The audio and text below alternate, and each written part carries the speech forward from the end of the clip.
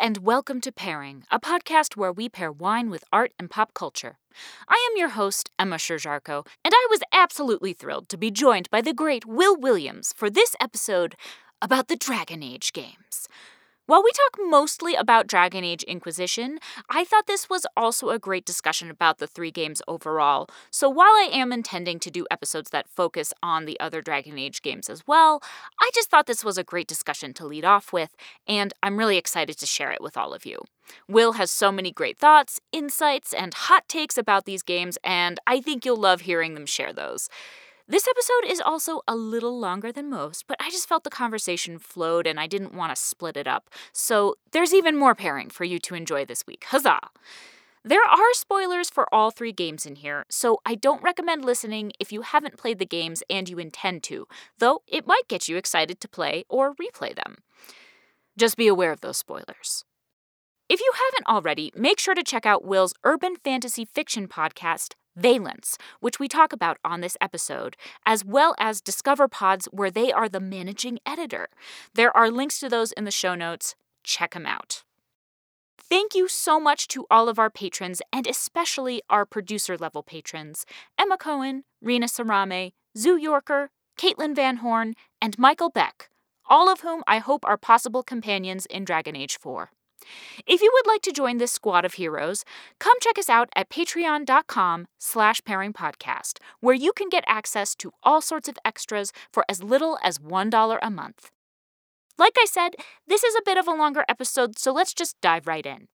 Without further ado, here is episode 77, Dragon Age with Will Williams.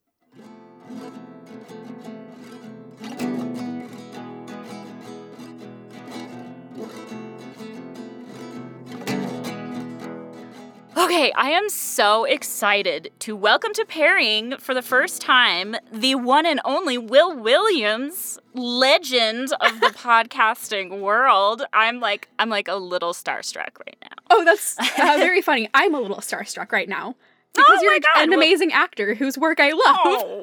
Oh, thank you so much. And also because I love Pairing. Oh, thank you so much. That means so much to hear because you as a creator and critic, I also adore your work. And thank you. And so if anybody listening does not follow Will on social media, you're missing out. So but so I'm excited to just have you here and be talking with you, but I'm also super excited because we're going to be talking about Dragon Age Inquisition. Yeah. So yes, we are going to focus on Inquisition, but I might ask you a few questions about your overall kind of Dragon Age experience. Absolutely. Because, so, I mean, I'll just say, as many of the listeners know, I'm just discovering video games now for the first time, in my 30s, which is great. One good thing that the pandemic has done for me. But so what's your experience with Dragon Age? When did you first play it? How many times have you played through? Et cetera, et cetera. Yeah, so Inquisition specifically, I have a very interesting relationship with. I have never really been like a huge high fantasy person. I was raised on a lot of sci-fi, and even then it was like really hard sci-fi. Right. I didn't see Star Wars until I was a senior in high school. Because my parents just kind of thought it was cringe, which yeah, that's funny. Yeah, which I grew to love. So when I heard about Dragon Age, people kept recommending it to me. I was looking for something akin to Fallout New Vegas, something that had a lot of world building, a lot of character. I really loved the characters and the writing in New Vegas. Yeah. And people kept saying like, oh, hey, there's this new Dragon Age game. You got to play it. And I was like, it's got the word dragon in the title. I don't think I'm going to roll with that one. Yeah. But like a year after it came out, we got it on PS3. Oh. It was back in the back days. in that day. Yes. It looked absolutely garbage. Yeah. There were like no textures. Everything was like a flat plane. Yeah. But I fell in love with it. like immediately. Totally. So the first time I played it, and this is Inquisition, right? This Inquisition. Yeah, I actually started with Inquisition. I did too at first, which I'll get to, but I want to hear it. Yes. I want to hear the rest of your story. Yeah, so I played Inquisition first. Mm-hmm. I was told by some like fans of the series, like, hey, it's okay. It's not like Mass Effect where you're playing the same person. It's different people. Right. And I had like looked at Origins to see if I could start there because I really wanted the full story. Yeah. But it's so ugly. I know. It's so ugly. So I started with Inquisition. Mm-hmm. The first time I played it, I had just graduated college. Mm-hmm. And most of my roommates were like either still in college, or it was like the first winter break where I stayed in the apartment and like everybody else went back for Christmas. Nice. Those were my favorites when I was alone. Right? You know. So I have like a mix. Half of it was like I loved it and loved just like singing super loud, but I'm also a huge extrovert.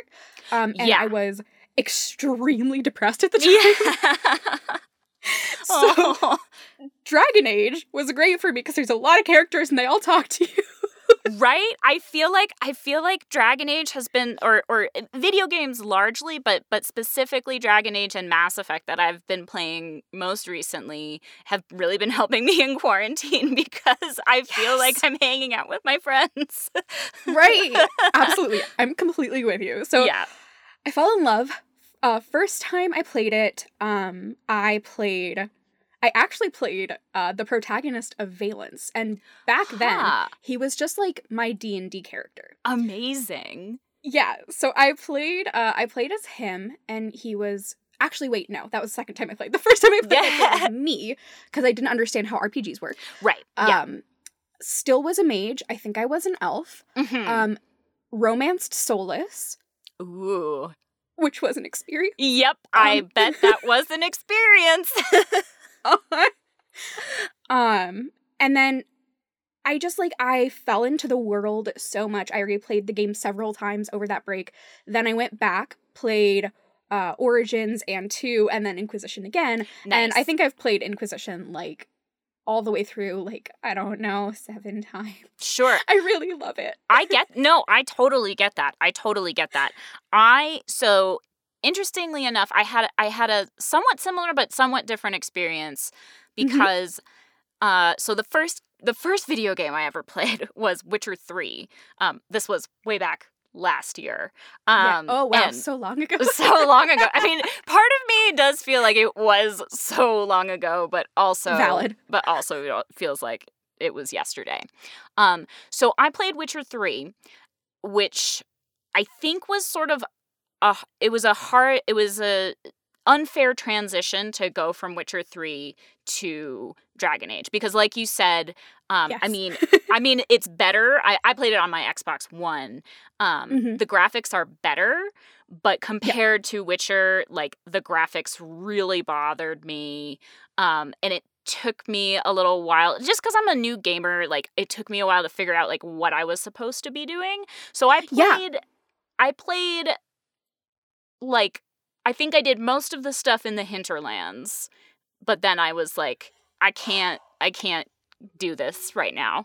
So that is the classic Inquisition trap. I believe it. Yes. Yeah. Because like, you don't know that there's going to be a million other places you can go. And so you're like, I got to do all these useless quests in the hinterlands. Yes. Like, if you look up like tips for playing Dragon Age Inquisition, the first tip is always like, do the one quest in the hinterlands, then leave. Fail. Yeah. I didn't do that necessarily when I actually played it through this time, but I definitely, I was like, because I knew that I was going to get stuck there, I was like, okay, I got to start going other places. Because you also, if you're just in the hinterlands, you don't get any other companions except for Varric, Cassandra, and Solus for like hours, and there's so many good characers to get to. Yeah, you can get Blackwall, but like... That's right, you can get Blackwall. But yeah, I mean, who cares about him? I'm excited, I'm so excited to talk about all these people because I do have mixed feelings about Blackwall. Yes, I can't wait. Yes, okay. But so I tried playing Inquisition. I gave up on it. And also for me, I think it actually was important that I understood the lore and the world. Yes. So after I played Mass Effect most recently, I went back and I played Origins. And Origins was tough to get into. For me, the hardest thing about Origins is just that the protagonist isn't voiced. And I know that's a remnant of like old RPGs, but ultimately I got really into Origins because it's a great story also, and there's a lot that's fun in it. But that was hard for me to get into at first. But then I did, and I'm excited to talk to you about this perhaps at another time, but I actually really like Dragon Age 2. A lot of people told me I wasn't gonna, like, everybody hates on Dragon Age 2, but it's such a divisive game. But I really liked it because it's in many ways, it's, like, the most story-driven, like, compared to, like, the amount of, like, just going around and doing things to, like, story content is much smaller in Dragon Age 2. And then Inquisition feels like kind of like a blending of Origins, a blending and an expanding of Origins and 2. And it's an incredible game. So I'm so glad that I like went back and did the work, put in the work to get there. So you said you played as an elf mage. Your first time. I also played as a female elf mage. I love playing as mages. I think it's my favorite. Yes. They're big same. Yeah. I also, the first time that when I first started, I was a rogue. I was a double dagger rogue. Which I think that also might be part of why I wasn't super into it, because I couldn't quite get the hang of the rogue combat tactics. Rogue combat is so difficult. Yeah, it's difficult. Really I like hard. being a mage and just like being really far away and being like static cage. Have fun. Yeah. I did a little bit of both because I ended up going the Knight Enchanter route. So I had my Spirit Blade. So by the end, I was just like running up and spirit blading people, and hell yeah. But I like having the option of like just staying back and chain lightning everybody. Definitely. Super, super fun. I also, my hawk was a mage in 2 also. Oh, sorry you had to deal with Carver. I know your pain. He's the worst. He's the worst. I love the story. In terms of, like, the narrative, I really like the idea of Hawk being a mage. Yes, same.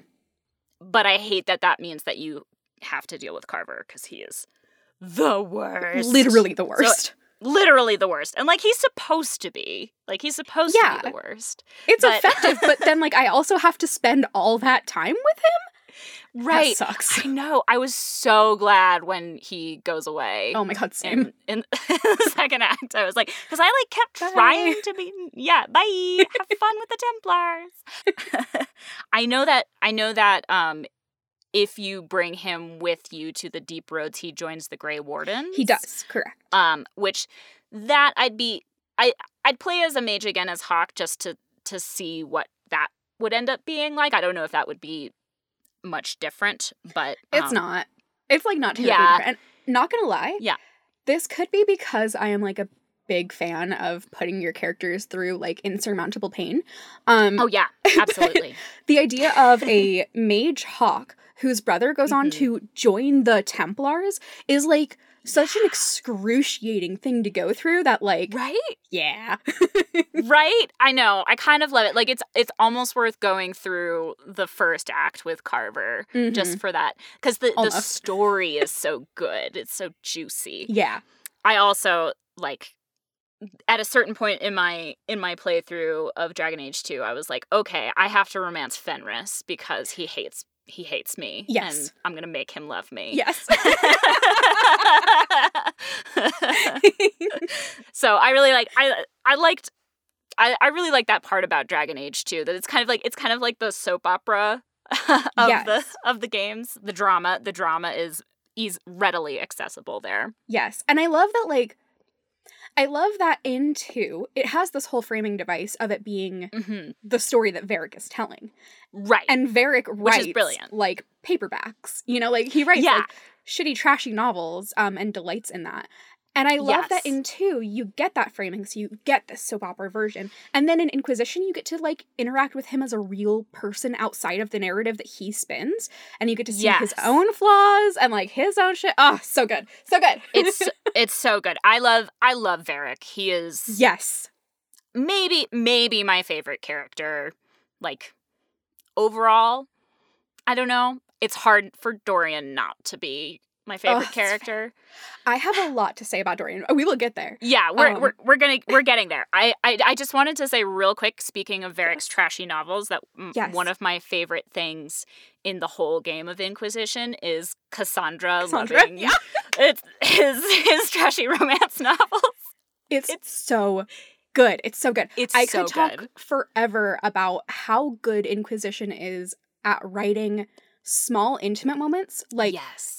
It kind of has the feel of, like, and this is going to sound like a wild comparison for a lot of reasons, but it kind of feels like Alien.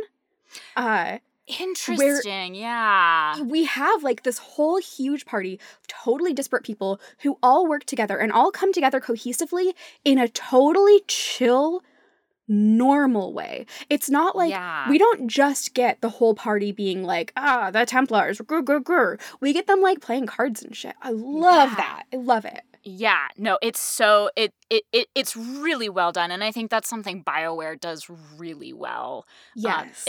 Like, creating the nuance in the relationships between characters. It's one of my favorite things about these games. But yes, the details in the relationships, like for example, since we brought up Blackwall's not, like, a very interesting character. Well, in theory, he's very interesting. That precisely. Yeah, right? Like, in theory, he's got a very interesting story, but they really Jon Snowed. They really Jon Snowed. Yeah. Yeah, that's a great way of putting it. But one of the details that I really liked about him is that, like, when you talk to him about some of the other companions, he's like, he really likes Sarah.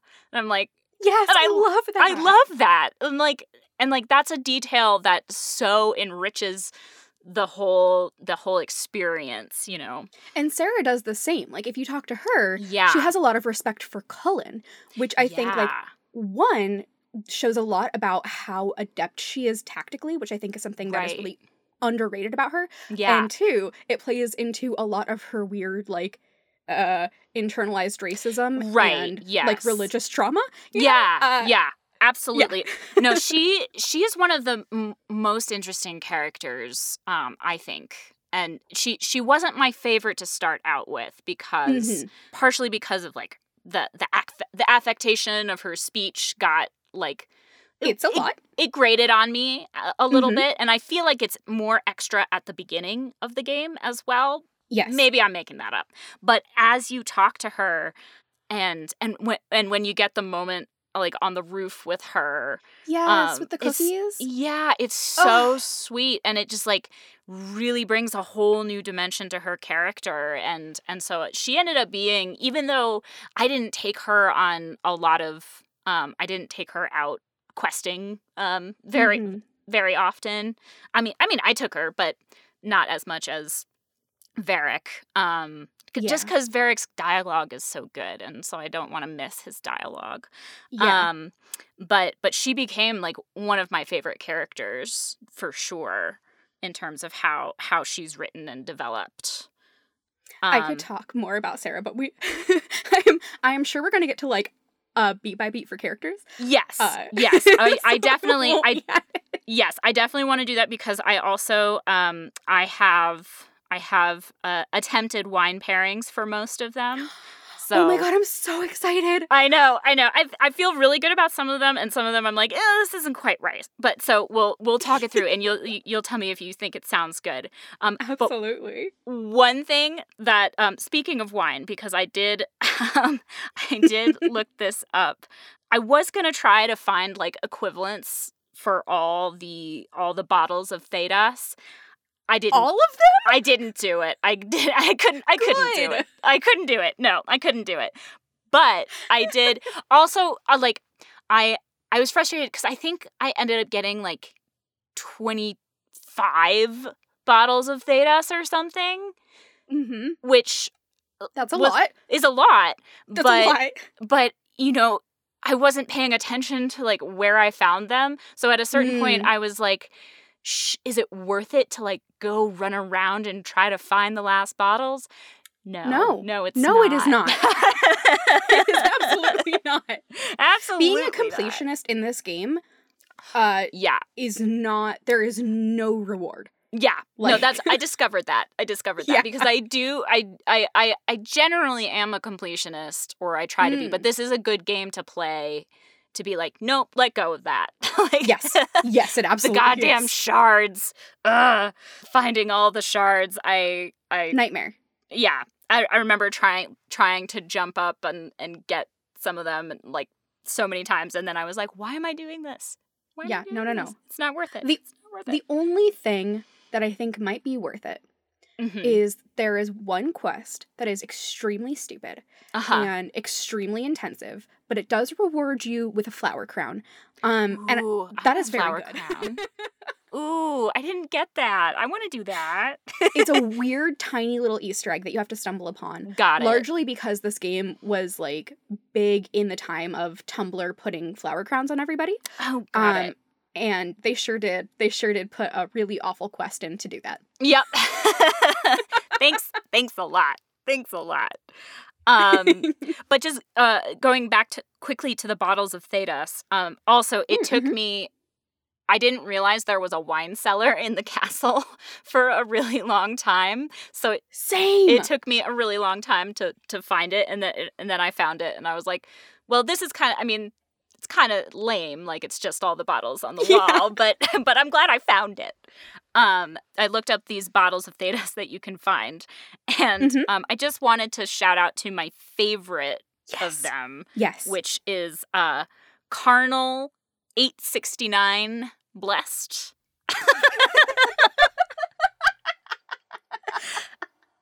I was like, okay, BioWare. Okay, BioWare. And so this made me think of one of my favorite accidentally dirty wines. That is it's a really great wine. But so Richard Betts, he is, as far as I know, the only ex-master sommelier. He recently quit the court of master sommeliers. Wow. That's a whole story. Spoiler alert, it involves, lots of internalized racism and sexism within the organization of the Court of Master Sommeliers, and Richard Betts is an awesome person. I've met him many times, and he wasn't down with it, and so he left, and it was a big deal. Yeah, but he's awesome, and he also makes wine, and he makes this one wine called Suzette, which is an Australian Grenache. And so the story behind it is, so Suzette in French, as far as I know, like literally means lollipop. And so they thought that they were like calling their wine like a lollipop wine.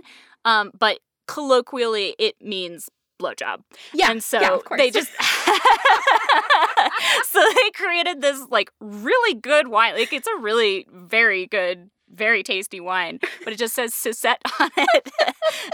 So it's the blowjob wine. So I feel like that's like the Carnal 869 Blessed. Absolutely. I love that. Absolutely. So that's my little dirty wine anecdote there. So yeah, I did not go through all of the bottles of Thedas to find. Though I do like Antivan Sip Sip. That one sounds also very good. Yeah, Antivan Sip Sip. Gotta have it. That makes me think of I was bummed that Zevran doesn't actually show up in the game? Because, like, I know you get, like, little quests with him at the war table. It is not the same. Yeah, I miss him. Because you get his cameo in 2, and I was like... Where he looks completely different. I know, it's so weird. It's so weird. Also, my Hawk, even though I just used, like, the default Hawk in 2, Hawk looks totally different. Completely. The Dragon Age Keep, like, takeover of the Hawk looks like garbage. It's nothing.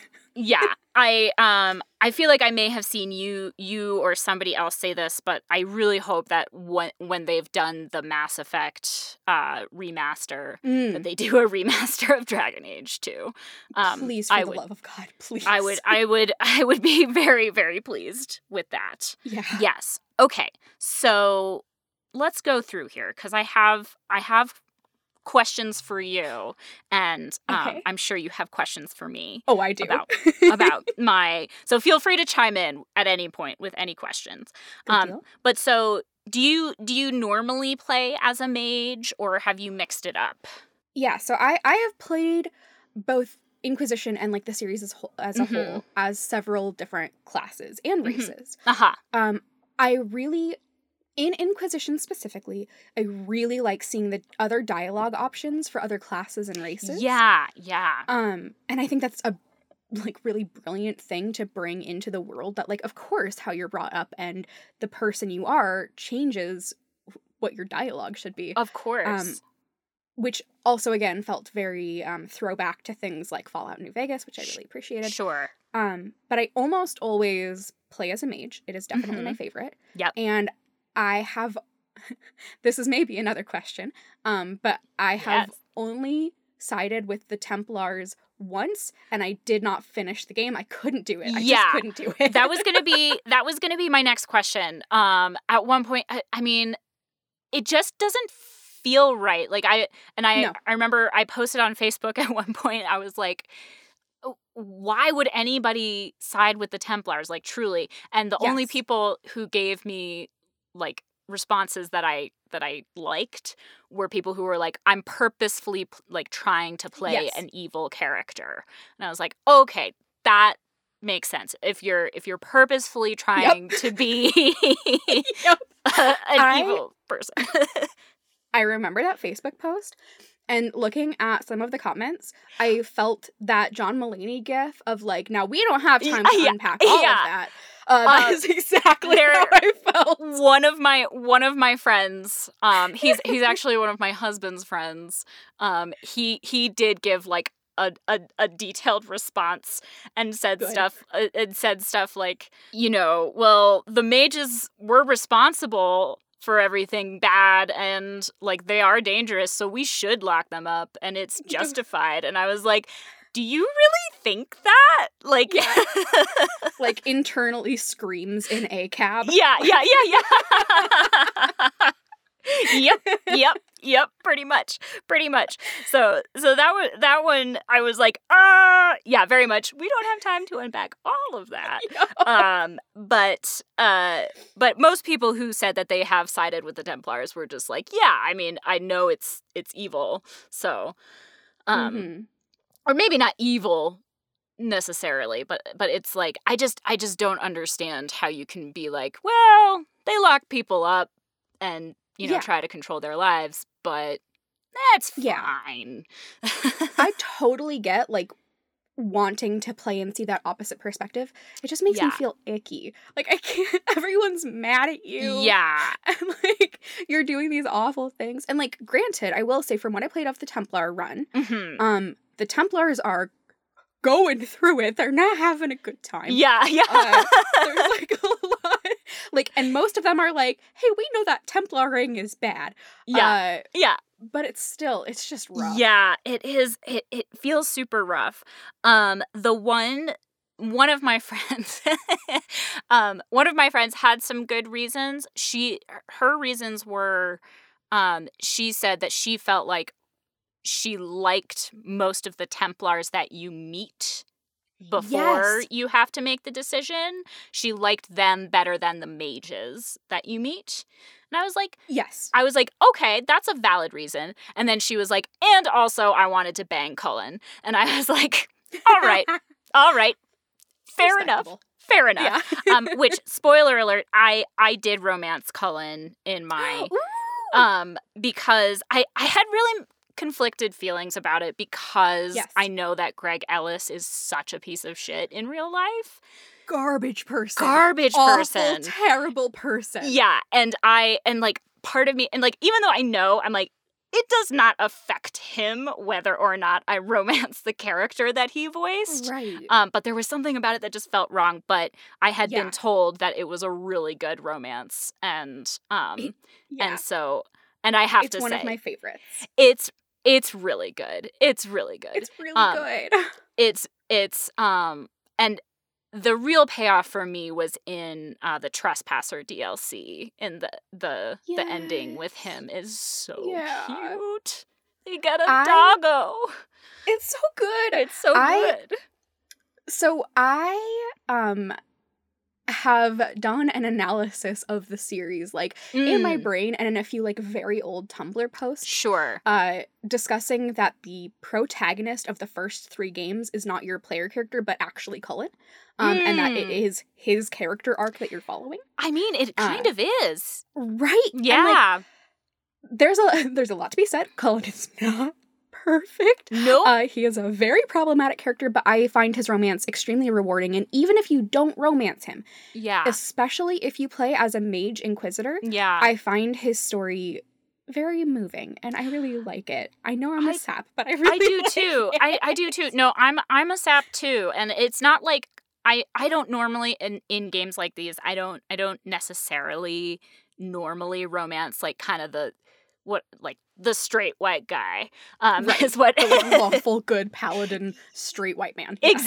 Exactly. That's not my type normally, but I think his character is done so well, particularly in Inquisition, that it's hard not to be compelled by his story. And I love a softie who's a mess of trauma. Yeah, I just love it. Oh, poor Cullen. And then it's a nice arc for him too, that to find some happiness and get past and recover and heal from some of that trauma. Because I mean, you only see him very briefly in Origins, but as I recall in Origins, it's during the Mage Tower. Did you play Origins as a mage? I did not. Got it. Okay, so if you play as a mage, because the Origins, the first, like, chunk of the game is wildly different based on all of the configurations. Which that's what I have heard. Yeah, I love it so much. Yeah. I wish more games would do this. Yeah. And if you play as a mage, you talk to him a lot. And the first conversations you get with him are him, and he is like 17 at the time. He is a new recruit from Podunk nowhere Ferelden, and he has been like, enlisted. Basically, he's been enlisted as like a 16, 17-year-old in the army, and he is there in the Mage's Tower, and you walk up to him and you're like, "Hey, Cullen, what's up?" And he is like, "I have a lot of existential dread about what I'm doing and being here. I have a lot of questions about the Tranquil, and I think that it's messed up. And when is something a person, not a person? What do we say about people who have contacted demons? What does that say about us?" And you're like, whoa, dude. And slow down there, kid. "Sorry, I just have a lot of existential dread. Anyway, I love you. Bye." And you're like, what? Like, there's so much shit happening here. Yeah. It's great. I love it. Yeah, that's so good. And then his part in 2 is very fun too, because you can watch him having to question his morals and his values and everything that he's been taught his whole life. And then it's really well done, and I buy that because you don't have the through line of a protagonist between these games. So he is kind of like one of the only people who's at least a significant part of each game. I would say. Yeah, because Leliana is not really in 2. She shows up right at the very end. but she's not. And Alistair has some big moments. He does. And I am in love with him. I mean, me too. How can you not be? Literally, how can you not be? Like, I romanced him in Origins as well. How can you not? He's perfect. He's so adorable and hilarious. Yes, I just love him. But, like, he has a huge, beautiful arc in Origins. Yes. Gorgeous. Mm-hmm. But then by the time he is in Inquisition, he's either a Grey Warden or the King, and he's just, like, fucking over it. Right. Yeah. He's... But yes, so that leads me to another question, which I think is the kind of the most heartbreaking moment for me of the whole game is in the Fade when you have to choose between, and I know it's different depending on like you always have to choose between Hawke and somebody else. Mm-hmm. And for me it was Hawke and Alistair. Oh my god. Which is I had to like get up, go do something, like let the screen just sit, as I was like, but at this point, because I had worked so hard in Origins to make sure that I could, because I played as an elf warrior in Origins, and so I made sure that I could continue my romance with him. Yes. So I did not make him king, because I know you can make him king and like still have a fling with him if he's hardened, but I didn't harden him. So I was like, okay, so you're not going to be king. And but I'm also going to make you sleep with Morrigan and have a demon baby so that neither of us die. So I had worked so hard. It goes. Yeah, so like you do, as you do for people that you love. So I had worked so hard to do that, but by the time it came to this choice, I'd become so invested in Hawke, and I love my Hawke and her story. So I left Alistair, and all I can hope is that we go back and get him back. We'll see. I was so when you go back to the Fade later in the game with Morrigan, I was like, wait, can we just look around for a little bit while we're here? Take 5 minutes, Morgan? Like, I know your kid is here and it's like a bad time. Yeah. But like, if we could just search for a sec. Yeah. The love of my life is here somewhere. Yeah.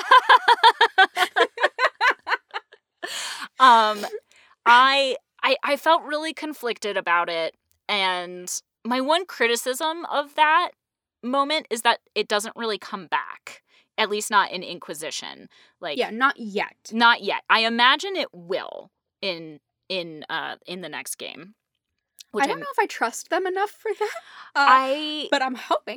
I mean, I feel like there's going to be ramifications, at least, if not like the character coming back. But I was sort of mad because I saved Hawke and then she just disappeared, and I was like, well, damn it. I guess that's that. Guess that's that. Yeah, I always king Alistair. I'm gonna do that next time. Because I don't want to. Highly recommend, because I could not sit through that agony. It was so hard. Yeah, so I just let that mustache dude who doesn't matter at all. Is that like Stroud or something? Yeah, sure. Yeah, like he should. Yeah, What a weird choice in writing to have it be Alistair or literally this dude you met 5 minutes. Yeah. Like, gosh, what a hard decision. Yeah. Oh, what am I gonna do? Yeah.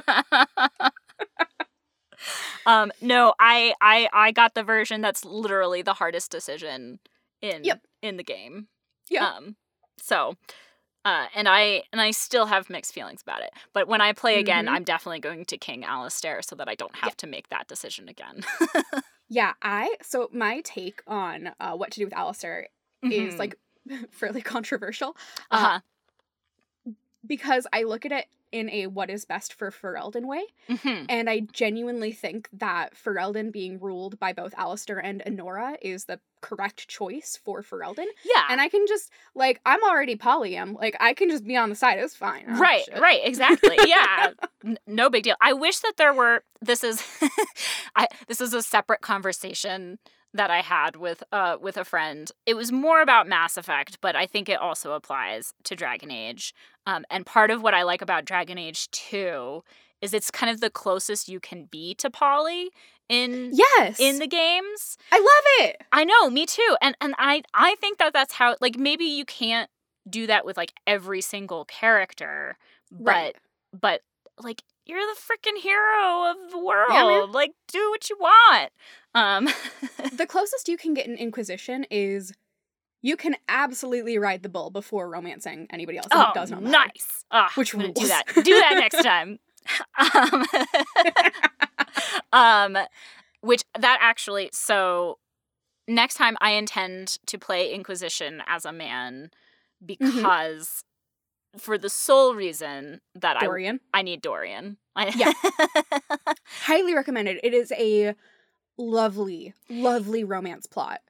I love Dorian. I love his story. I love how it's written. I also, in my playthrough, managed to get him and Bull together.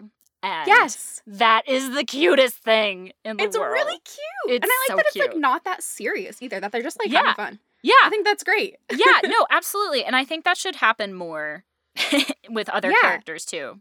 It happens in 2 with Fenris and Isabella. If you don't I've heard that. I've heard that that happens. And it also happens in Inquisition with Blackwall and Josie, which is bullshit. I know, but it sort of happens, but then it just kind of fizzles out.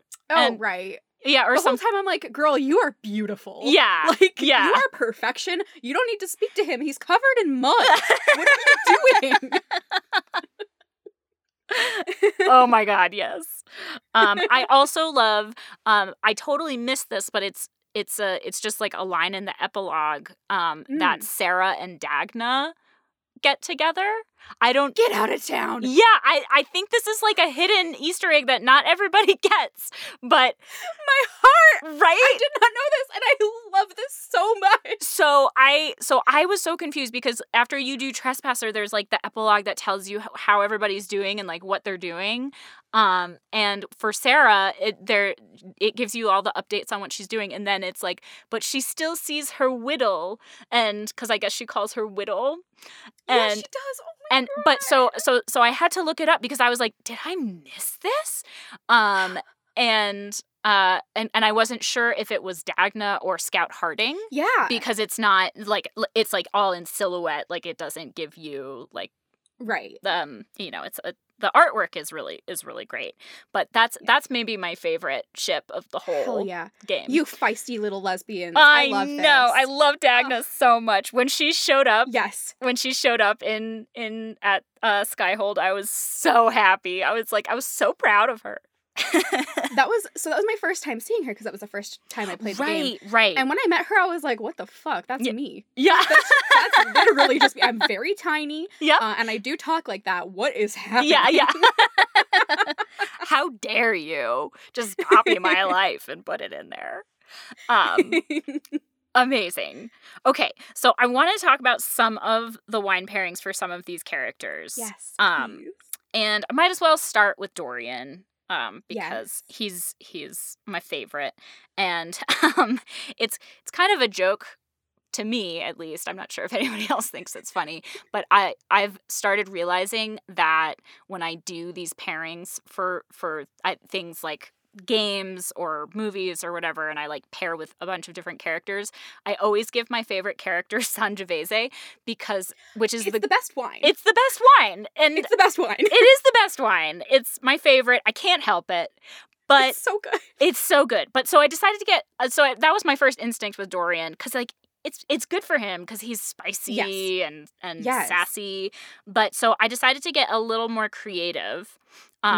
Because so I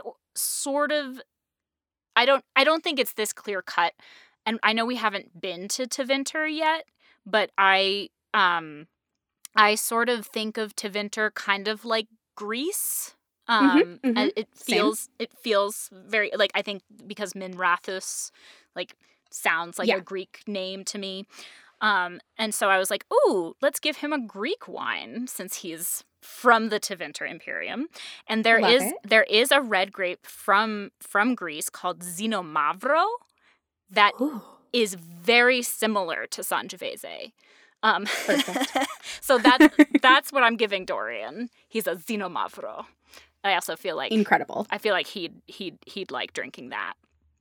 I feel like he'd like saying it too. Yeah, he would say it excellently.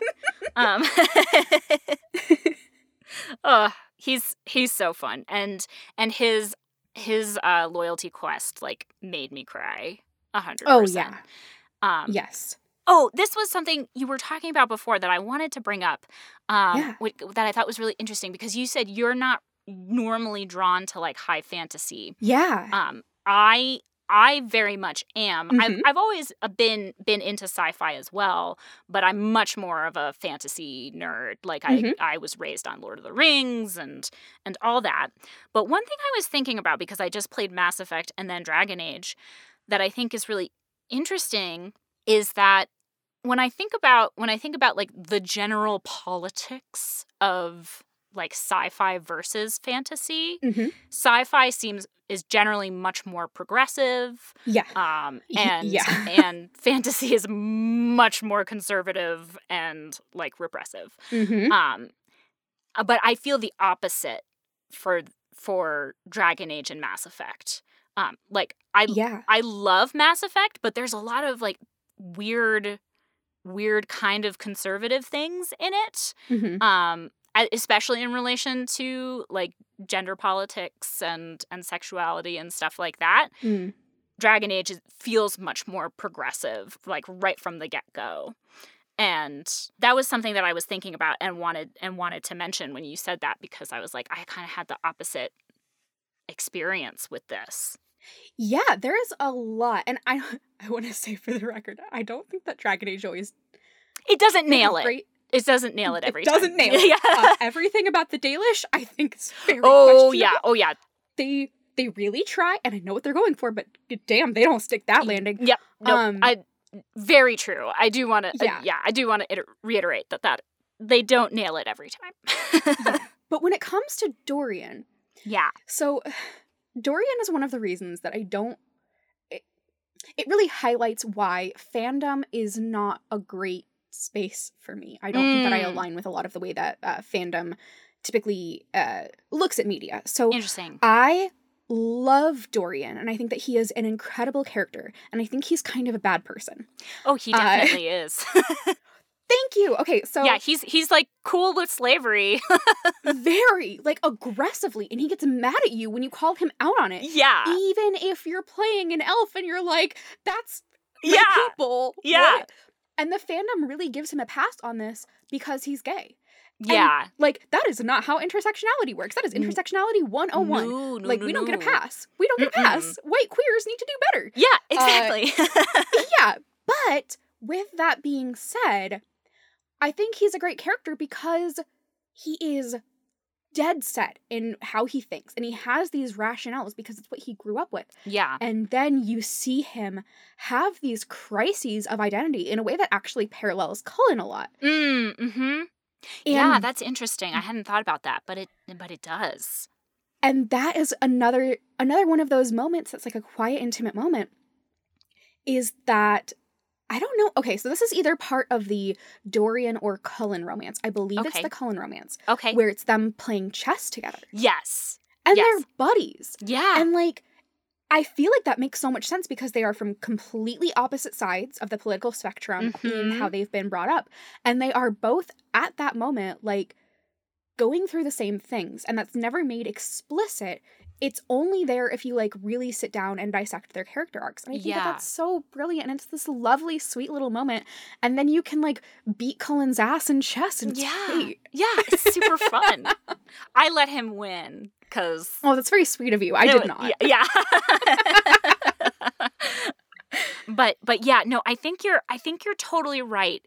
And this brings me to another character that I wanted to talk about, who I think is a very interesting character, and that's Vivian.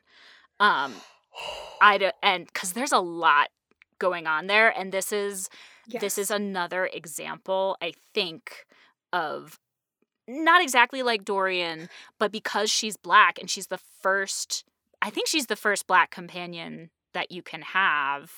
Oh my God, she is. I think she is. Fuck? Right? There's other Black characters throughout the game, but not a companion.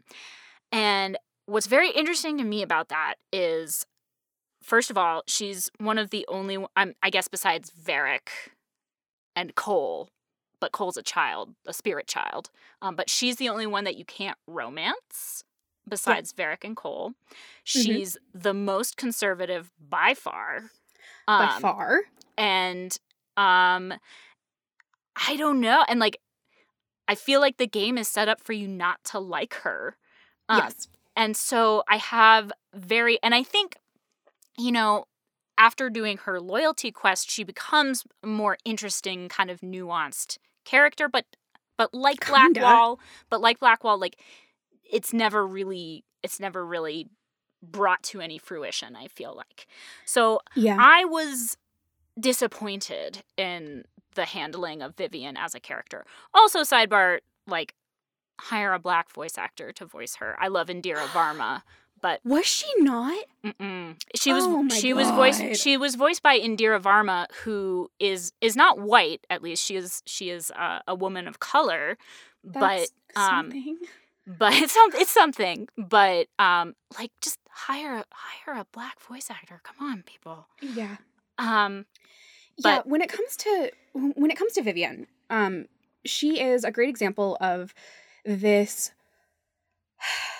BioWare tries to be subversive in the weirdest ways. Yeah. So we can also see this in writing Cassandra as like straight, which excuse me? Yeah. And reason they say that the reason they made her straight and not even bisexual is because they didn't want to play to a stereotype. And I understand that to some degree, but that suggests that markers of queer identity are only placed there by our oppressors and not, like, by ourselves. Right. Like, sometimes you have the bisexual Bob because you want to be clocked as bi by another bisexual. Right. Come on. Like, sometimes we do this on purpose. And with Vivian and the main Templar that you meet in the Templar run, both of them are, like, two of the only... God, and even Mother Giselle, all of them are Black characters. Yeah. Who are extremely politically conservative. Yeah. And I feel like it's done to be like, oh, well, you know, we don't want to have it so that the only, like, political leftists are Black people. But, like, first off, one, why? Yeah. It's so weird. Yeah, first off, then, why? Second off, it comes across as, like, some really shady writing. Yeah, like, borderline anti-Black writing. It bothered me. It really did. It's upsetting. Yeah. And Vivian had such potential to be such a fascinating character. Yeah. And they really did her dirty. And so not only does that mean, like, a character who's a Black woman is given a, like, piss poor quest and politics, but it also means that racist fans have a reason to justify hating Vivian. Yeah. The same can be said for Sarah. A lot of the fan base hates Sarah. And she is notably one of the only lesbians, if not, I think she is the only lesbian. And a lot of people could, like, write off their hatred for her by saying, like, oh, well, their she's homophobia. Annoying. Yeah. Exactly. Yeah. And I think it's, like, perhaps more glaring with Vivian and the other Black characters because it's, like, such a fucking pattern there. Yeah, it's really weird. It's a really weird pattern that I did notice. And also Dorian's father, when you meet him, because his father is a man of color. I'm not sure if he's Black specifically, but he's also, you know, one of the more conservative characters that you meet. And Yep. and I noticed the pattern. I was like, well, what the fuck is going on? Yeah, like, did nobody Did nobody catch this? Nobody caught this? Everyone was okay with this? Yeah. Maybe hire more Black people, BioWare. What the fuck? Yeah, what is going on? Oh. So hopefully that's something that they can improve upon and will improve upon in the next game. Here's hoping. I hope so. But so I wanted to give Vivian a wine because I think she deserves better. Yes. And I for some reason what felt good to me for her was a French Syrah. She's lovely. definitely French, you know. Yes. And Supremely French. And French Syrah, it's not necessarily always my favorite personally, just because a lot of it has like a very savory black olive kind of note to it, which is not my favorite. I'm not a fan of black olives, but they're some of the like best, most interesting wines, and they're like really deep and spicy and like really, really interesting. So I thought that was a good one for her. Love it. Because, you know, I mean, she wasn't my favorite, but she was also like written to, I think, not be people's favorite. Yep. And that sucks. That super sucks. But yeah, so that was Vivian. And since we're just going through the mages, and you mentioned that you romanced Solas in your first. How did that go? Great. We wound up eloping. Yeah. It was totally fine and normal, and he was just a normal, regular dude, and nothing else happened. Yeah, that sounds right. I was super bummed because I got sort of spoiled on the Solas thing. Not totally. It was my own fault. I think because I was looking something up, like how to do a quest or something, and something came up about Solas Dreadwolf, and I was like, what's going? What? Well, I don't know what that means. But so I excuse me, what? Yeah. But so I didn't know exactly what was going to happen, but I knew there was going to be a twist with him at the end. And I now have super come around on him. For the first part of the game, I was like, I don't find you interesting at all. Fascinating. He is like, just deeply pretentious. Yeah, like I was like, you're pretentious and judgmental, and I don't like spending time with you. Again, once you do his loyalty quest, he kind of comes around and became more interesting to me. Yeah. And but for me, I felt like he was mostly there to be like the lore guy, you know. It's so funny. So if you play Inquisition on its own, yes, he definitely feels like the lore guy. But after you go back and play the other games, he is like both that and the opposite of that. He is the lore disruptor.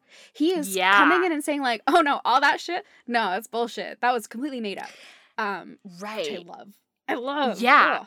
Yeah. No, I'm excited to go back and replay the game knowing what I know about Solas, because I mean, it obviously makes him much more interesting. Oh my god, and now you have all of the history on Flemeth and everything too. Yeah. Oh, you gotta play it again. It is like a completely different experience. Okay, so tell me that Flemeth isn't dead. There is no way. Okay, so I don't think so. Okay, so my crackpot theory. Yeah. I am all team Flemeth, Mythal, and Andraste are the same person. Yep, I love that. And I am also team Solas, Fen'Harel, and Shartan are the same person. Ooh, yeah. So I think that these two have just been like looping through history together, like changing what political side they are on, changing their relationship with each other, and I don't think it's gonna happen, but like I like it in my head. Yeah. Okay, I really like that. Well, and my theory was that he like took whatever like force she had, spirit she had absorbed, and like he took that, whether that's his own spirit or something else, he took that from her, but she's not dead, she's not gone. There's no way they couldn't do that. There's to no us. way they wouldn't do that, right? I don't think so. I don't think so either. I think that they could, but I think it would be a deeply uninteresting choice that I'll be very mad at them about. Yeah, I think that would be... Yeah, that would be like being mean to the fans, like the opposite of fan service, but for no reason. Yes. I hope we get Flemeth again. Yeah. And it's such a long, like, story with her too. Yeah. That if that's the end of it, then that's really disappointing. Really disappointing. Really disappointing. Ooh, okay, so this is sort of related. So the other big choices that you have to make, that I'm curious what you usually make or have made. So there's the ritual at the well and who you choose for divine. So I'm curious what your tendencies or what your thoughts are on those. I chose Morrigan to drink from the well or absorb the well. And I chose Leliana for divine. Oh, yeah. Leller's divine always. You gotta, right? I make, like, a very pointed effort to make Leliana softened, and then to have her as divine, so that she can be like, fuck the tower. Yeah, I didn't soften her, because I didn't realize that I had to until it was too late. Not that you have to, but I didn't realize that was a thing until that it would change an outcome. Yeah. Until it was too late. So she was still hardened, but I'm still good with having her as gotta go with the progressive candidate, you know. Yeah, she's certainly the choice that I'm politically aligned with the most. Right, exactly. For the well, it really depends on the character that I'm playing. Yeah, that makes sense. That first go when I played myself, and I also didn't know Morrigan, I was like, girl, no. This is not gonna happen. You are all kinds of spooky, and I'm very into it, don't get me wrong. Yeah. But, like, I don't trust this. Absolutely. When I played Liam, the protagonist of Valence, he has quite the thirst for knowledge, and so he took it. I think if I ever played as, like, myself again, or, like, a character more aligned with my own processes, I would probably let Morrigan do it just because I'd be like, I don't want that. Yeah. I don't want that burden. That was how I felt. I was like, I've already got this hand thing going on. Yeah, I've got, like, my own shit. Yeah, and there's, like, no issues. therapists. Yeah. Like, Morrigan, this seems like something that you really want, that you really care about. You take it. Go for it. Yeah. Also, Claudia Black as Morrigan is just like voice acting goals. She is so incredible. Good. She's so great. I love her. Yeah, that's really interesting, and I do feel like that's one that I would change what I would decide to do depending on what kind of character I was playing. For sure. I guess the only other, like, really big choice in the game, I have a feeling I know what you choose, but whether or not to save the Chargers. Oh God, my babies! How could you not? Right? So I played alongside my husband, who was also playing. We would, like, take turns. Sure. And he did not know, and he let the Chargers die. And I was like, I don't think I've ever felt closer to breaking up with you. No, I love the Chargers so much. Like, how can I not? They're so great.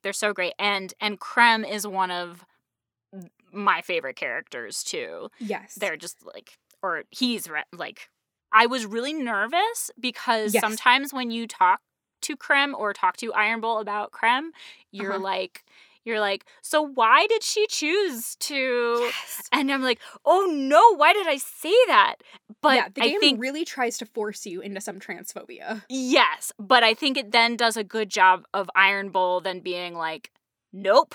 Like, and Krem being like, nope, that's not how it is. And so I did appreciate that. I appreciate that Iron Bull ain't no turf. And Yeah.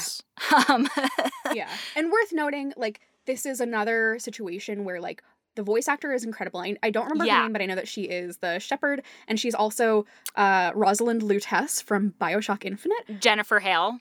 Thank you. Yes. Yeah. She's amazing. She's but, like, probably legendary. Probably hire a trans man, you know? Oh, she voices Creme? She does. Oh, that's a I know. bummer. Yeah. Bummer, dude. Bummer, dude. I do love her. I love her so much, but I wish phenomenal voice actor. Wish they hadn't made that choice. Yep. Again, hire Black actors to voice Black people. Hire trans actors to voice trans people. It is not difficult. I do think, in fairness, those are not mistakes BioWare will be making for Dragon Age 4. I think that we've come a really long way when it comes to specifically voice acting. Yes. You know, in the time since, we've had huge reckonings in voice acting, specifically from things like the problem with Apu, and we've seen, you know, these ramifications come out. We've had several white voice actors in 2019 and 2020 step down from roles. Yep. Thank God. Absolutely. So it was a reckoning that needed to happen. It is still unfortunate that BioWare did this, but it is a mistake I don't see them making again. I think so. I think Hopefully. I think so. I think they're in the process of learning. Yes. Their intentions are good. Yes. And I think you're right with everything that's happened in the past few years in the world of voice acting, that they will do better. I mean, they better, else people are going to raise hell. Oh my god. Oh my god. Ugh. Yes. Yeah. Okay. I didn't realize that was Jennifer Hale. That's such a bummer. Sorry. I do think that for the most part, in terms of the writing, they handle Creme very well. And agreed. And what's the word I'm looking for? Not respectfully. That's not the right word. Yeah, I think respectfully does work. And it feels like, as a not cis person, though I am not a trans man, I'm non-binary. Right. I did feel more represented by the discussion of, like, trans identity in that game than I have about, like, most other depictions of trans people ever in the world ever. Granted, that's not a high bar, but I think they did. Yeah. Especially for the time, I think they did a pretty good job. Yeah. There we go. Yeah. I think that's an appropriate amount of praise. Definitely. Ooh, okay. This is a question that I had, because this happened in my playthrough, and I don't know if it happens in everybody's.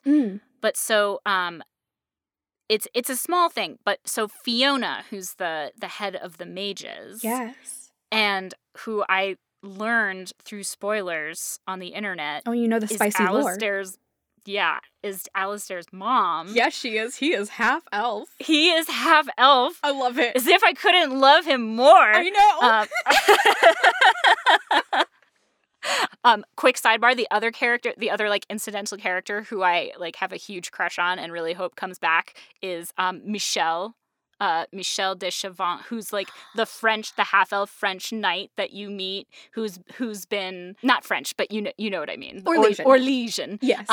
But he's been French. disgraced Yes. by the crown and kicked out. I really want him to come back in the next game. I want more of him. Oh my god. But so in my playthrough, wherein I left Alistair in the Fade, after I talked to Fiona after that, she disappeared. I couldn't find her again. And I feel like that, and I was like looking it up on the internet. I was like, where does Fiona go? And I couldn't find anything. I was like, I think it's because I left Alistair in the Fade and she's really sad. That's so tragic. Yeah. Oh my god. It's what an incredible little detail. Right? Oh. Right? It is possible that she just went to a different part of the castle or something. Right. But I walked around a lot of that castle and could not find her again. And she was no longer, in the tower there, which is where she always was before. So that's so fucking sad. Isn't that heartbreaking? I love it. So I know, it's so good. It's such a good detail. And like that's one of the things I'm glad that I got spoiled on, because otherwise I wouldn't have known, and I wouldn't have Right. thought that that was meaningful. Right. I would Oh have my just been like, God. where the fuck did she go? But yeah, that is a fun little detail there. Oh, I forgot. I have a wine pairing for Solus. Yes, please. So I gave him, there's a wine from Chablis, which is in Burgundy. It's made from Chardonnay, but it's like a really crisp Chardonnay. Oh, That's that's perfect. Right? Oh, But this one specifically, it's one of my favorite wines that I've ever had. It was like a fancy splurge wine for me. But the winery is called Pots Loup, which I think means the paws of the wolf. oh my God. Which isn't that just so perfect? So I was like, perfect. I feel like this works on so many levels. Yes. Because also Solus would probably be a wine snob. Yes. Absolutely. 100%. He and Dorian both probably. Oh, yeah. Would be wine snobs. And Vivian. All the mages are wine snobs. Yes. Absolutely. I think I'd also put Cassandra in there. She is like a princess. Yeah. Yes. She probably would too. Unless she like her love for trashy romance novels, she just likes really like cheap beer or something like that. Catch her outside with a Mike's Hard. Yeah. I also think Josie and Leliana would both know the right words to convey themselves as wine snobs, but both be like just taking shots of whiskey. Yeah, absolutely. Absolutely. Like they are like sorority girls who Yes. Yeah, absolutely. Absolutely. I love that. I love that so much. Oh my God. The other thing I wanted to talk about and ask you what you think is the Deep Roads quest. The DLC. Oh yeah. Oh yeah. It's a weird, like really intense yes thing that feels very disconnected from this story. Yeah, it's its whole own other game. The mechanics feel weird. The pacing feels weird, and I'm very into it. But it's always like, wait, what the hell? Like, whose movie am I in now? It's like, also like fighting that. I think it's like an emissary alpha or something at the end of it, or not at the end of it, but it's even like in the middle of it. It's one of the hardest. Yes, it's one of the hardest fights. It's so hard. And then there's like some kind of revenant spooky demon guy. And he also hard to fight. And then that big end boss battle is some like straight up Legend of Zelda shit. Like, totally. Okay, I guess I'm in Shadow of the Colossus now. What's going on? Yeah, totally. I love it, but like I'm very confused. And then we're left with like this dwarf who's the first dwarf who can use magic, and we just leave her there. Yeah, who's not Dagna, which is bullshit. That is bullshit. It's I'm super upset about that. But it feels so disconnected in many ways that I feel like it's gotta be leading up to something in the next game or something like that. Kind of like, I hope so. It kind of reminded me of what's it called? Legacy in Dragon Age 2, which is where you first meet Corypheus. And that similarly is like a whole different game. Yes. Maybe let's take a quick sidebar. Yes. Just to say, the main plot and Corypheus suck shit. Oh, absolutely. Awful. Yes. Awful. Okay, I'm glad you said it. Just terrible. Absolutely terrible. I'm glad you said it. One of the things that I said, one of my biggest takeaways is that it really feels like kind of the whole game is just a setup for the Solus reveal. 100%. 100%. Which is actually interesting. Yes. And like, I really like a lot of what they're doing with the Red Lyrium. I think it's very interesting. Yeah, absolutely. But like, Corypheus? That's Corypheus is that? He's literally just like, I'm a spooky old man and I want the power for reasons. Okay, I guess. Yeah, no, he's a super lame villain. Very 101. I totally agree. He's actually way more fun in the Legacy DLC. Because he just like woke up from a 1,000-year nap and is trying to fuck shit up. And he's here to be evil Austin Powers, and I feel that, you know? Yeah, exactly. Yeah. And I actually really like that fight in 2 was pretty hard, but then you fight him at the end of this. And I feel like that happens in most games. Like, the final boss fight is not actually as hard as some of the previous fights, especially if you've gone around and fought, 10 or 11 dragons before doing it. But I was a little upset with myself because I did kill the 10 dragons, but I didn't do the Jaws of, is it the Jaws of Hakon or Hakon? Hakon. I didn't do that because I started the Trespasser DLC, and you can't go back after that. So I really like Jaws of Hakon. It's like, it's divisive for a lot of reasons, but I think it's very pretty, and I think there's some fun shit in there, and it kind of feels like, especially like if you take whatever companion you romance, it kind of feels like we're just on vacation. Yeah, we're just having a little honeymoon. It's fine. A little honeymoon. Can you bring Cullen? Oh, God, I wish. Probably not. Yeah, probably not. No, I just think it's fun. Confession, I usually, other than the ones that you absolutely have to, I don't usually kill the dragons. It makes me very sad. It made me sad too. Yeah, I have a hard time with it, especially that like the little like electricity dragon that looks like Toothless in the Emerald Graves. Like, it's so cute, and I love it so much, and I love the Emerald Graves. Oh, actually, what are your favorite regions? Ooh, yes, that's a great question. I also love the Emerald Graves. It's beautiful. It's gorgeous. It's totally gorgeous. Okay, I love that the Emerald Graves has like architectural storytelling because we see failed colonization with all of the Orlesian shit, and then a fucking haunted house. Yeah, like, that's right. Hell yeah. That's right. Hell yeah. That's right. I forgot about that. I forgot that was in the Emerald Graves. But yes, as a big horror fan, I was delighted. Yes. No, I loved that. I loved that part of it. Regions, and I just want to make sure I don't get it wrong. For sure. So I also, this might be an unpopular opinion. I really liked the Hissing Wastes. Oh, interesting. Yes. Not because, well, I had mixed feelings. I really liked that it was always nighttime there. Okay. And, yeah. And it just like made me feel calm.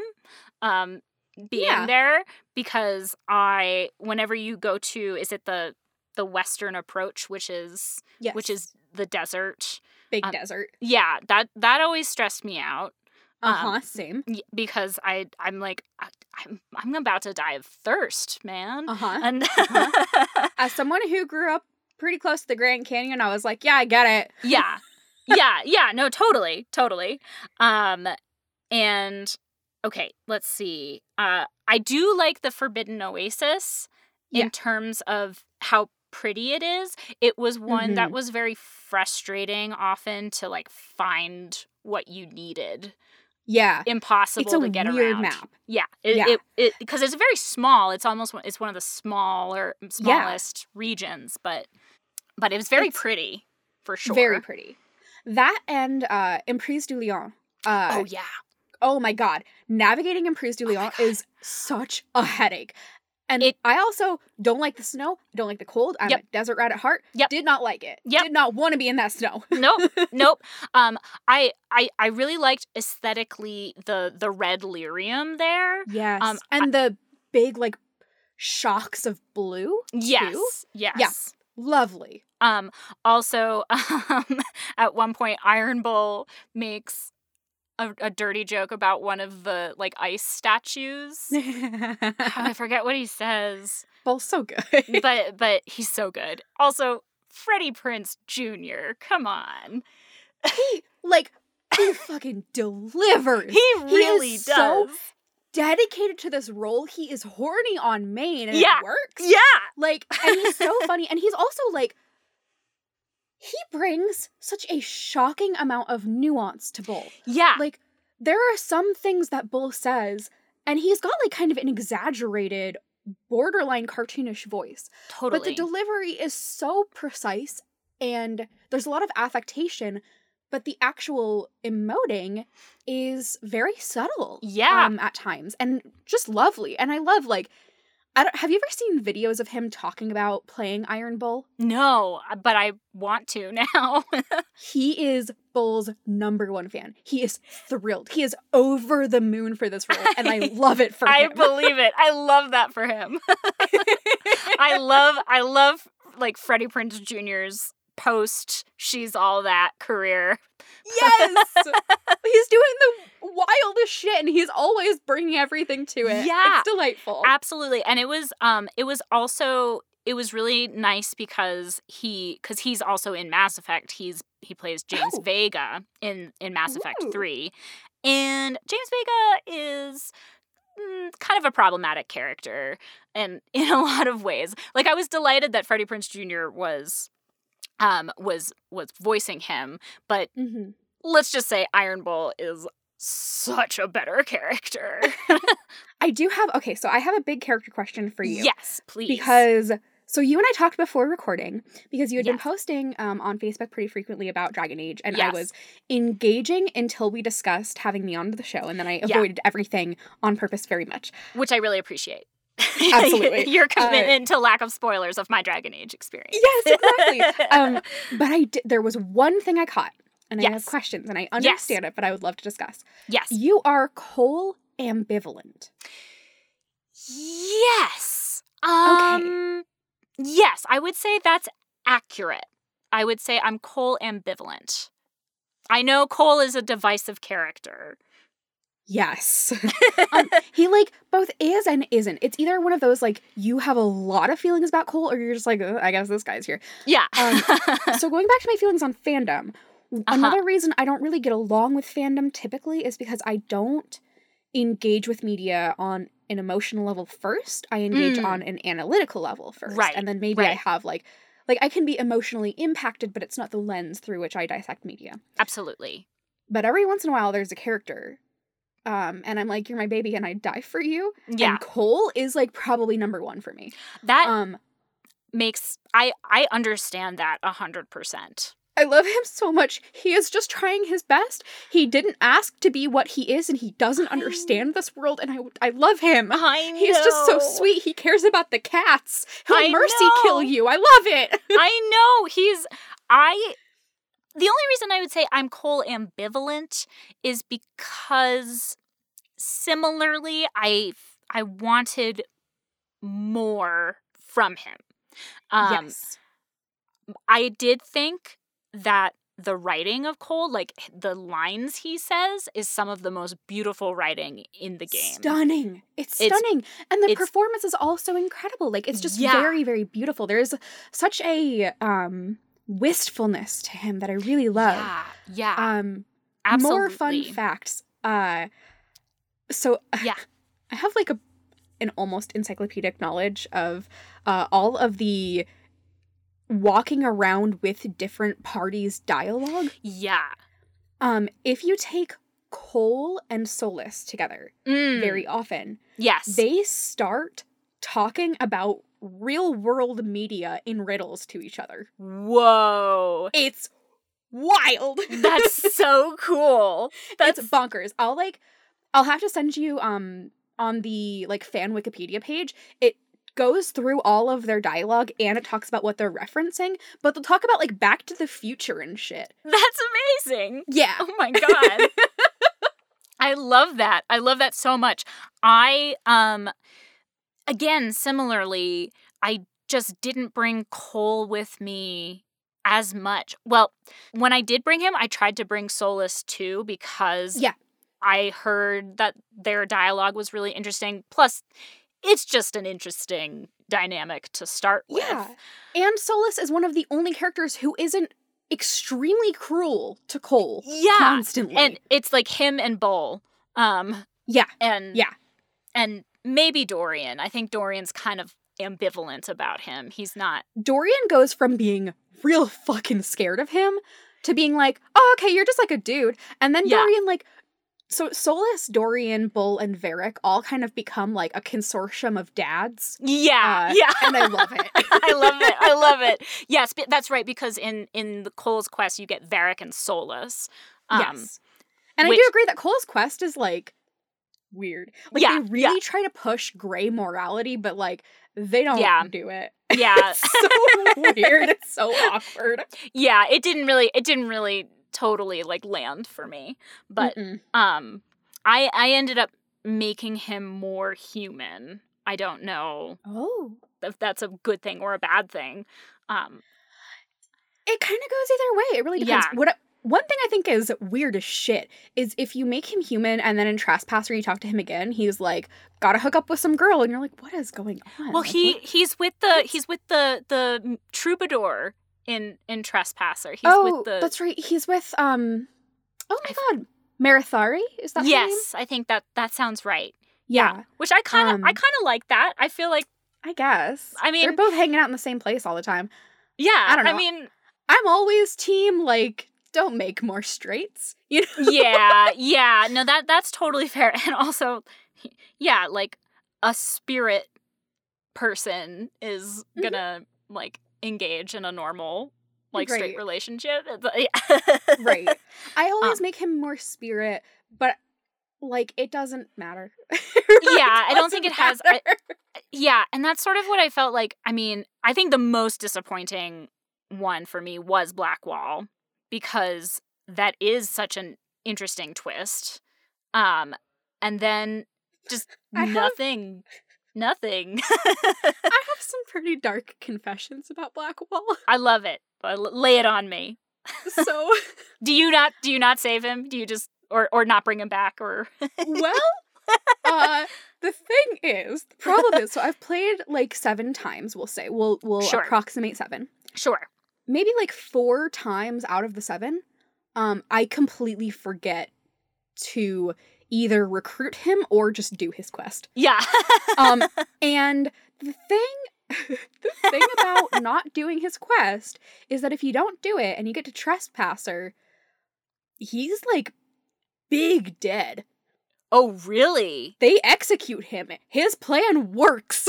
Wow. Yeah, it's dark as shit. Yeah. And, like, very often, I just literally forget that he is a part of the game, and I just don't even recruit him.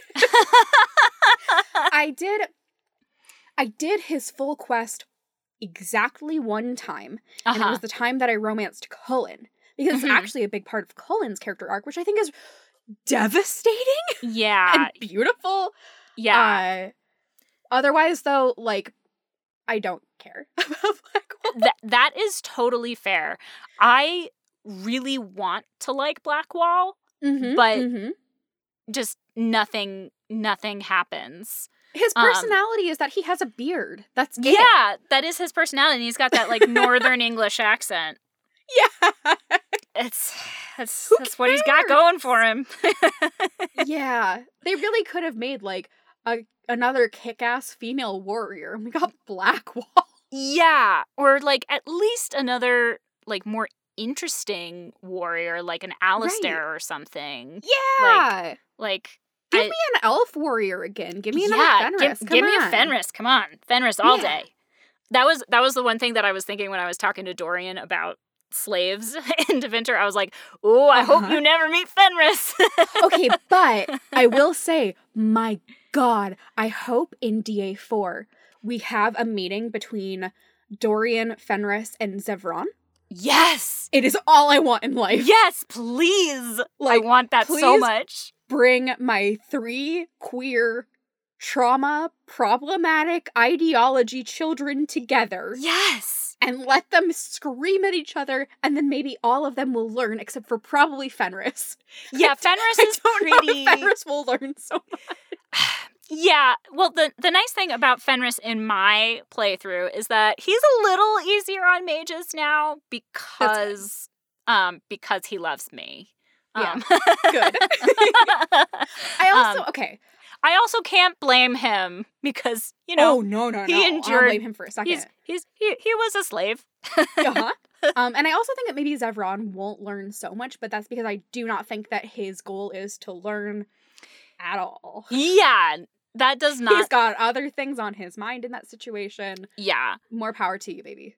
Absolutely. I do, when I replay Origins, I do want to romance Sevron, because that was, I think that was the first, because it came out after Mass Effect 1, and there's no MLM romance in Mass Effect until Mass Effect 3. Yeah.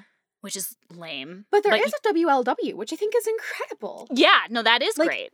Especially given, like, traditionally in media, gay men have had a lot more visibility than lesbian women or even just queer women. So I think that's really amazing. No, that is great. Yeah. Maybe this is me being pessimistic. It feels to me like they were more willing to do that because... Male gaze. Yeah. Exactly. But I love that you can romance Sevron from the beginning as a man. Yeah. So I'm playing Origins right now as Liam again. And I have no idea. It's probably going to be a toss-up between Morrigan and Zevron because, like, this character's two types are woman who could absolutely hurt me and wants to and will. Yeah. And precocious chaos man. Yeah. So. Yeah, I love precocious chaos man. It's a good type. It is a good type. Yeah, I'm not sure exactly what I'll do because I also want to romance Morrigan at some point. Yeah. I'm also curious about romancing Leliana, but I'm like worried about heartbreak. Lullers scares the shit out of me. Yeah. She is, like, so intense religious in the first game where I'm like, okay, I love you. But, like, I can't do that. Yeah. Yeah. and then by the end of Inquisition, she's hardcore. She's hardcore. She is. Yeah. Okay. Oh, yes. We sort of talked about this, so we've sort of touched upon it. What are your theories and or desires for DA4? We've got the Dorian, Fenris, Sevron scene. I want that too, by the way. Yes. So there are, like, a lot of hopes. Yeah. One big hope is Dorian's quest, because we know in Trespasser that Dorian has gone back to Tevinter, even if you romance him. Yes. He has gone back to Tevinter to try to bring them out of this horrid dark age of slavery and horseshit. Yeah. I would love to see him accompanied by Krem, because I want Krem there. I would also love to see Scout Harding as a, like, companion character. Yes. I would love to see a companion Kunari mage. We do know from concept art that there is a female Kunari companion, which, hell yeah. Heck yeah. Yes. Yes. I would love to see Fenris return and be part of Dorian's attempt to, like, radicalize Tevinter. I think this would be a great force for him, and we haven't seen Fenris in a while, and Fenris is such a beloved character. I agree, and I think he's also a really important character in terms of, like, the politics of the game. And if we're going to Tevinter, which is what it seems like, he had better be involved. He had better be there. I'll be so mad. I really want a game that doesn't touch on Ferelden and Orlais. I really want a Tevinter Antiva. Especially because Antiva is, like, where is Vivienne from? Because she's not from Orlais. She is from Rivain. Rivain. Yes. Rivain. I would like to see Tevinter, Antiva, Rivain. Yes. I want to see what is going on in Rivain because it's a very interesting location. I also just really like different architecture. Yeah. And I want to see a lot of that. Yeah. I don't know. I'm sure you've seen the, like, trailer that they released. Yes. It looks amazing. Like the architecture of it looks amazing. It looks stunning. And I believe we got a shot of debatably Zevron on a rooftop. Ooh, yeah. I would Zevron. Love to see him again. I miss him very much. I know the game is going to revolve around Solas a lot. And for right now, I'm actually just kind of, like, tabling that. Like, I don't really want to come in with expectations about what that's going to look like.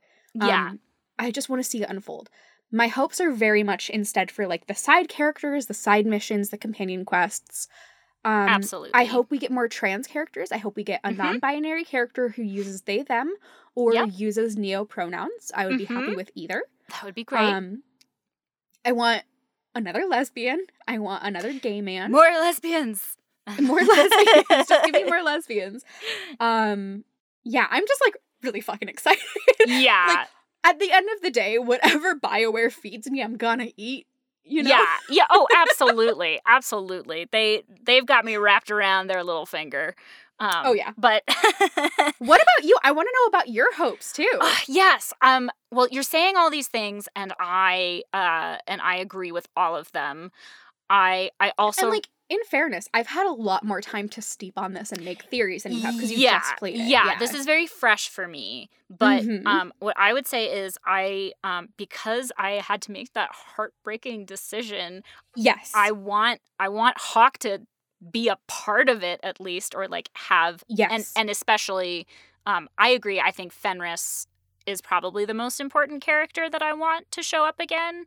I also romanced Fenris, and I would like to have some fallout with that, or not fallout, but, like, see that closure, or just something. I would also love to see Isabella again, and I feel like she could definitely show up in... If we're gonna get Ravane, if we don't get Isabella, I'm gonna be pissed, because she's another character. She's actually been in all... Well, she wasn't in Inquisition. She's not in Inquisition, which is a huge bummer. She was in Origins, again, looking completely fucking different. Totally different, yeah. Yeah. But yes, I want her. I want Varric there. Yes. Please just let us keep having Varric. Just let us keep having Varric. Like, and we need some kind of closure on Varric and Bianca. We need this. Yes, absolutely. I had mixed feelings about, like, finding out who Bianca was. Yeah, it's a mess. It's messy, and I like that, but also part of me, it's like, so much of Varric's thing is like, well, I can't tell you the story of Bianca, and then you do sort of get the story of Bianca. Right, it's just like, oh, okay, you just, like, have a crush, I guess. It's like a weird unrequited thing. Yeah, okay. Or you're, like, weirdly having an affair or something. Not an affair, but it seems like they, like, hang out sometimes, even though she's married. Yeah. And also he became the Viscount of Kirkwall in... Yes. And so I'm curious about that. So is he. So is he. There is a great article on Polygon that I have to send you. Oh, please do.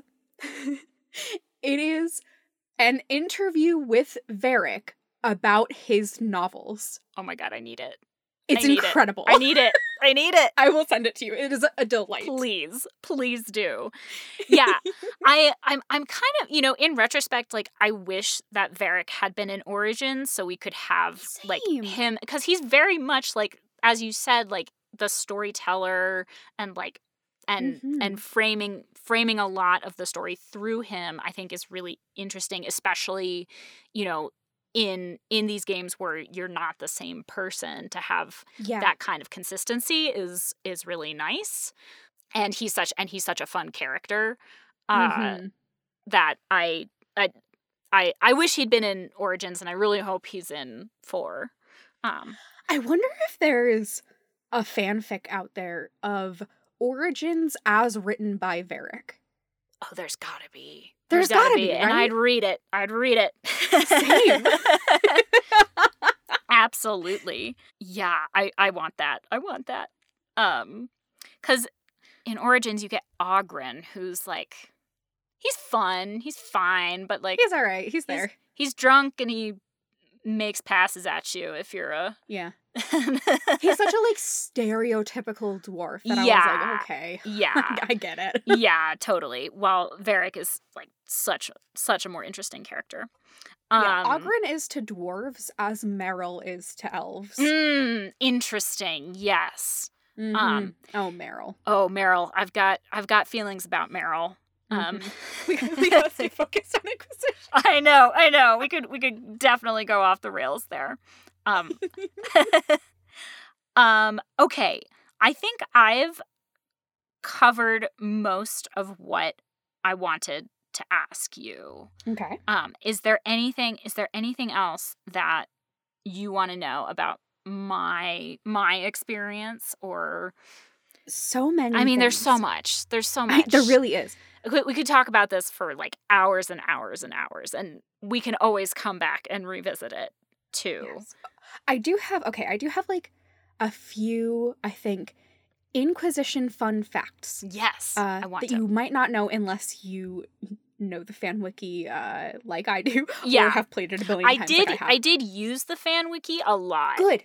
Because it's incredible. It's incredible, and I'm the kind of person who, you know, sometimes I want the satisfaction of like figuring out how to do the thing myself, but for like some random like side quests and stuff where I'm like, I don't really care about like finding this myself, and I want to make sure that I do it right. So I use the wiki for stuff like that a lot. Good. Yeah. Oh, and I have one big question for you. That's another like divisive Inquisition thing. Yes. How do you feel about the war table? Ooh.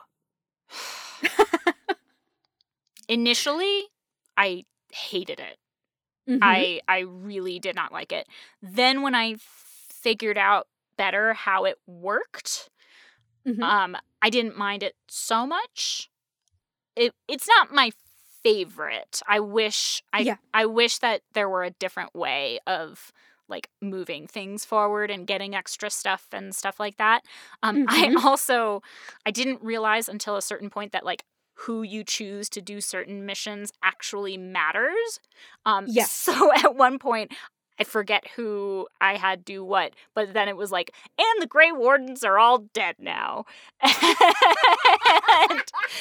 And I was like, so that's another one. So that one I actually like, I had done some big quest between my previous save and this moment.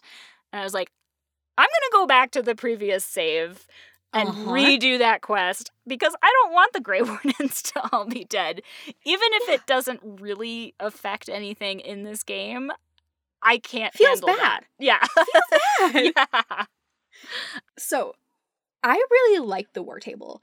I can understand that. Yeah. I'm a big fan of like incidental world building, and I don't think that they do the war table well. Like, just to make that clear. Yeah. I think they did a really bad job with the war table, but I like it. Yeah. No, I think that's fair. Yeah. I liked it a lot more when I started using the wiki and I didn't have to look at the actual, because it's really hard to read. Yeah.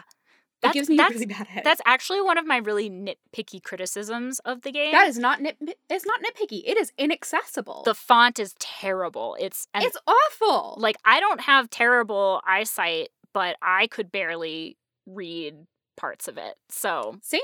Yeah. So, yeah. So, remind me, you played as an elf, right? Mm-hmm. An elf mage. Were you aware of the quest in the war table that occurs over 3 different war table missions and results in either your clan living or your clan being completely eradicated?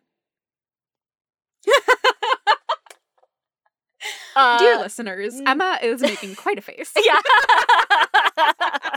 I'm making the face of, what the fuck? Yeah, so it is one of those things where it's like, blink if you miss it. Yeah. There are 3 connected quests on the war table, and if you do not get them right each time, your clan is completely massacred. Oh my god.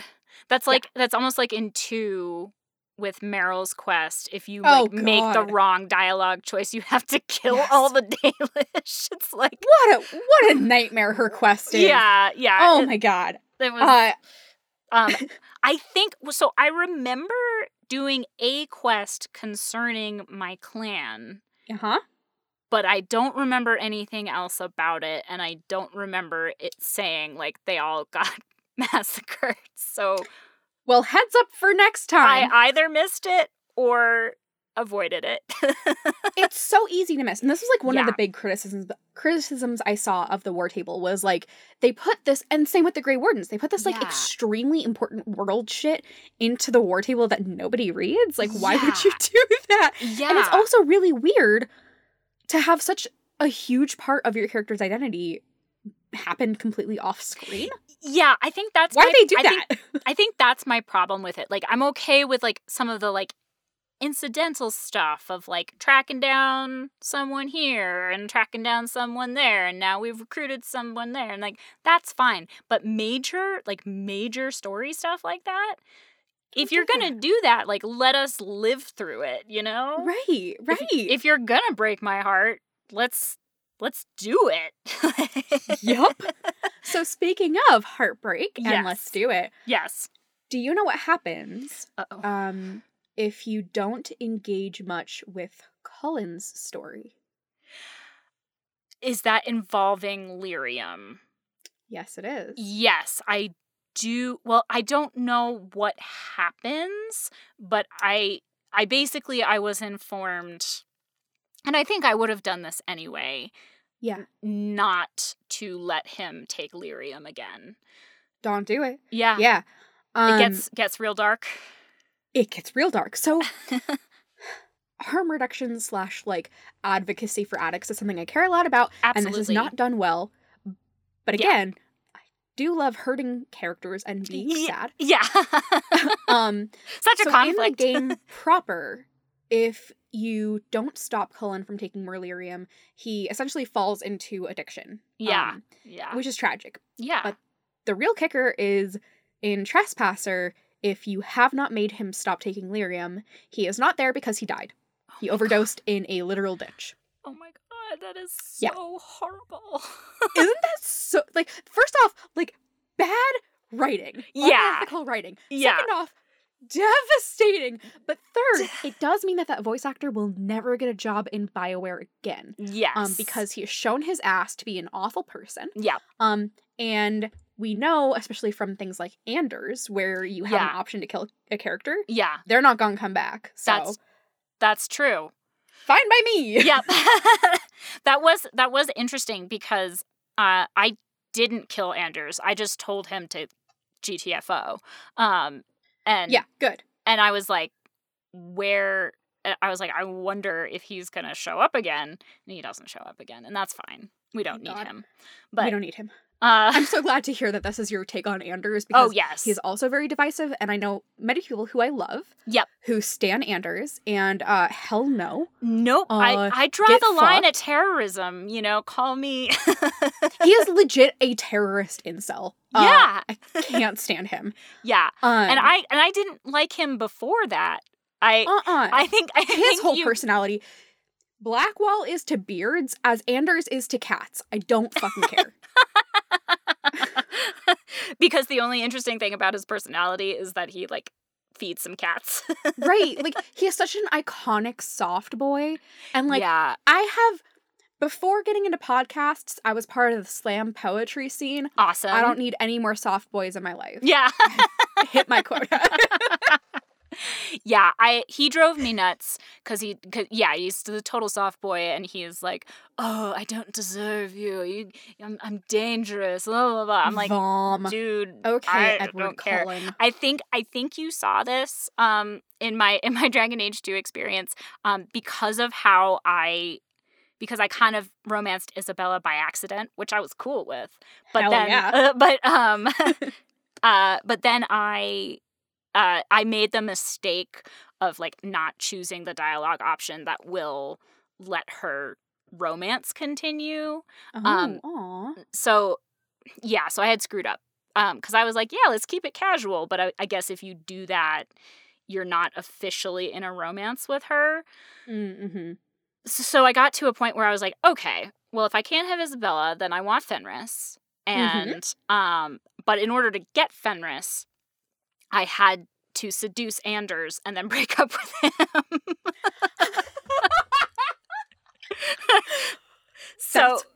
It is phenomenal that the game allows you to do this horseshit. That's incredible. I kind of loved it. But I did feel bad at first for Anders because I was like, I did just use you for your body. Sorry. But then like literally, because I didn't have high enough approval with Meryl, and so it had to be you, Anders. I'm sorry. And Dude, I was trying to romance Fenris, and I don't know how the hell this happened. I accidentally romanced Meryl. I did not want that. Didn't want that at all. Well, it's interesting in 2 because you can romance people either with approval or with whatchamacallit. Not renegade. It's not disapproval. It's not disapproval. It's also not renegade. It's not renegade, but it reminds me of renegade in Mass Effect because you've got like the Paragon or renegade. Oh yes. And so it reminded me of that. But rivalry. Yes, there we go. There we are. So you can like initiate romances based on those, which I'd be interested to try some rivalry romances. Yeah, man. But I saw some people. This is a sidebar, but Meryl, like the Meryl rivalry romance feels really icky to me because basically you have to like either ends of the Meryl romance feel kind of icky to me because either you're enabling her or you're controlling her. Oh God! So it's like very, very icky. Yikes! Yeah. I think I'll stick with either Isabella or Fenris. Much as I'd like them to hook up themselves. Hey, you can just be a thing together. Yeah, it's exactly. Don't make it. I did hook up with Zephyron in Dragon Age 2 because you can. Well, you gotta. Because you can just do that, and that's awesome. Yeah. I love it. I think my last piece of like fun facts for you is way less devastating and I think just very fun. Okay, good. One of the ways that you can surefire gain approval with Solas, even if you politically oppose him. Yes. In dialogue, if you ask him questions or if you look for questions that are written in iambic pentameter. What? Yes. I love that. A good chunk. Like, most of Solas's dialogue is written in iambic pentameter. That's really interesting. And that makes a lot of sense to me in retrospect, because he does have a very, like, melodic way of speaking. Yeah, it's rhythmically very, like, rolling and lulling. You know, which I think is wonderful. Yeah, I really like the voice actor who plays him also. Yeah, the voice actor is, like, a big dude. Yeah, right? He's done a big actor. Yeah, he's done a bunch of stuff. I forget. I'm gonna look him up. Gareth David Lloyd. Okay. Yes, he has done quite a lot. He makes me think of, oh God, the like big normal screen actor who plays not Magneto, but Magneto's opposite. James McAvoy. Yes, this one. And I believe that James McAvoy was the like the face cast for Solas. I think they based a lot of Solas on James McAvoy. Interesting. I would not have thought of that. But there's so somebody on Tumblr did like analysis of the faces against several actors and models, and it was very interesting. But it is very interesting. The performance of Solas makes me think a lot of James McAvoy's performance as Dream in the Sandman Audible original. Oh my gosh. They are so similar. I'm really embarrassed. I still haven't listened to it. I have Dude, it. I love Sandman, so it's just one of those things that's like been on my list forever, but that's a good reminder that I've got to listen to it. It's lovely. Dirk Maggs did a really good job with it. Nice.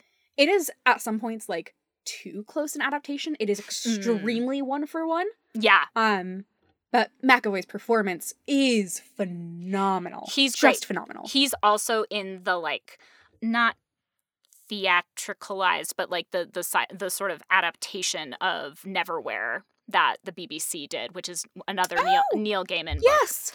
Yes. Which is also really good. And I think it was also by Dirk Maggs. I think so. Yeah. Okay, well, I'm excited to listen to that and pay attention to the similarities to Solus. You're going to love it. I'm super excited. I think you're going to love it so much. I'm so excited for you. Yay. Okay, as I said, there's so much to talk about, and I could talk about this easily for hours more. But maybe we'll pause here for now, and then probably revisit this somewhere down the road. Ooh, who knows? Ooh, who knows what might happen? This has been just an utter delight, and it's been a really nice way for me also to decompress from playing the game, because it's like, that was like such a big part of my life for for so many weeks, and then it's just like done, and now there's nothing yet to play. So this has been really great. I've learned a lot. So thank you so much for being here. We've mentioned a couple of things that you're involved in, but I just want to make sure that you get a chance to plug some of the amazing work that you do. For sure. First off, thank you so much for having me on. I adore this game so much. I'm so happy to have talked about it with you. Talking about it with people who have just played it is one of my favorite things in the world. Absolutely. And it's very nice to have this constant background brain screaming at me about Dragon Age Inquisition. Good to just have that out, Yeah. Absolutely. Yep.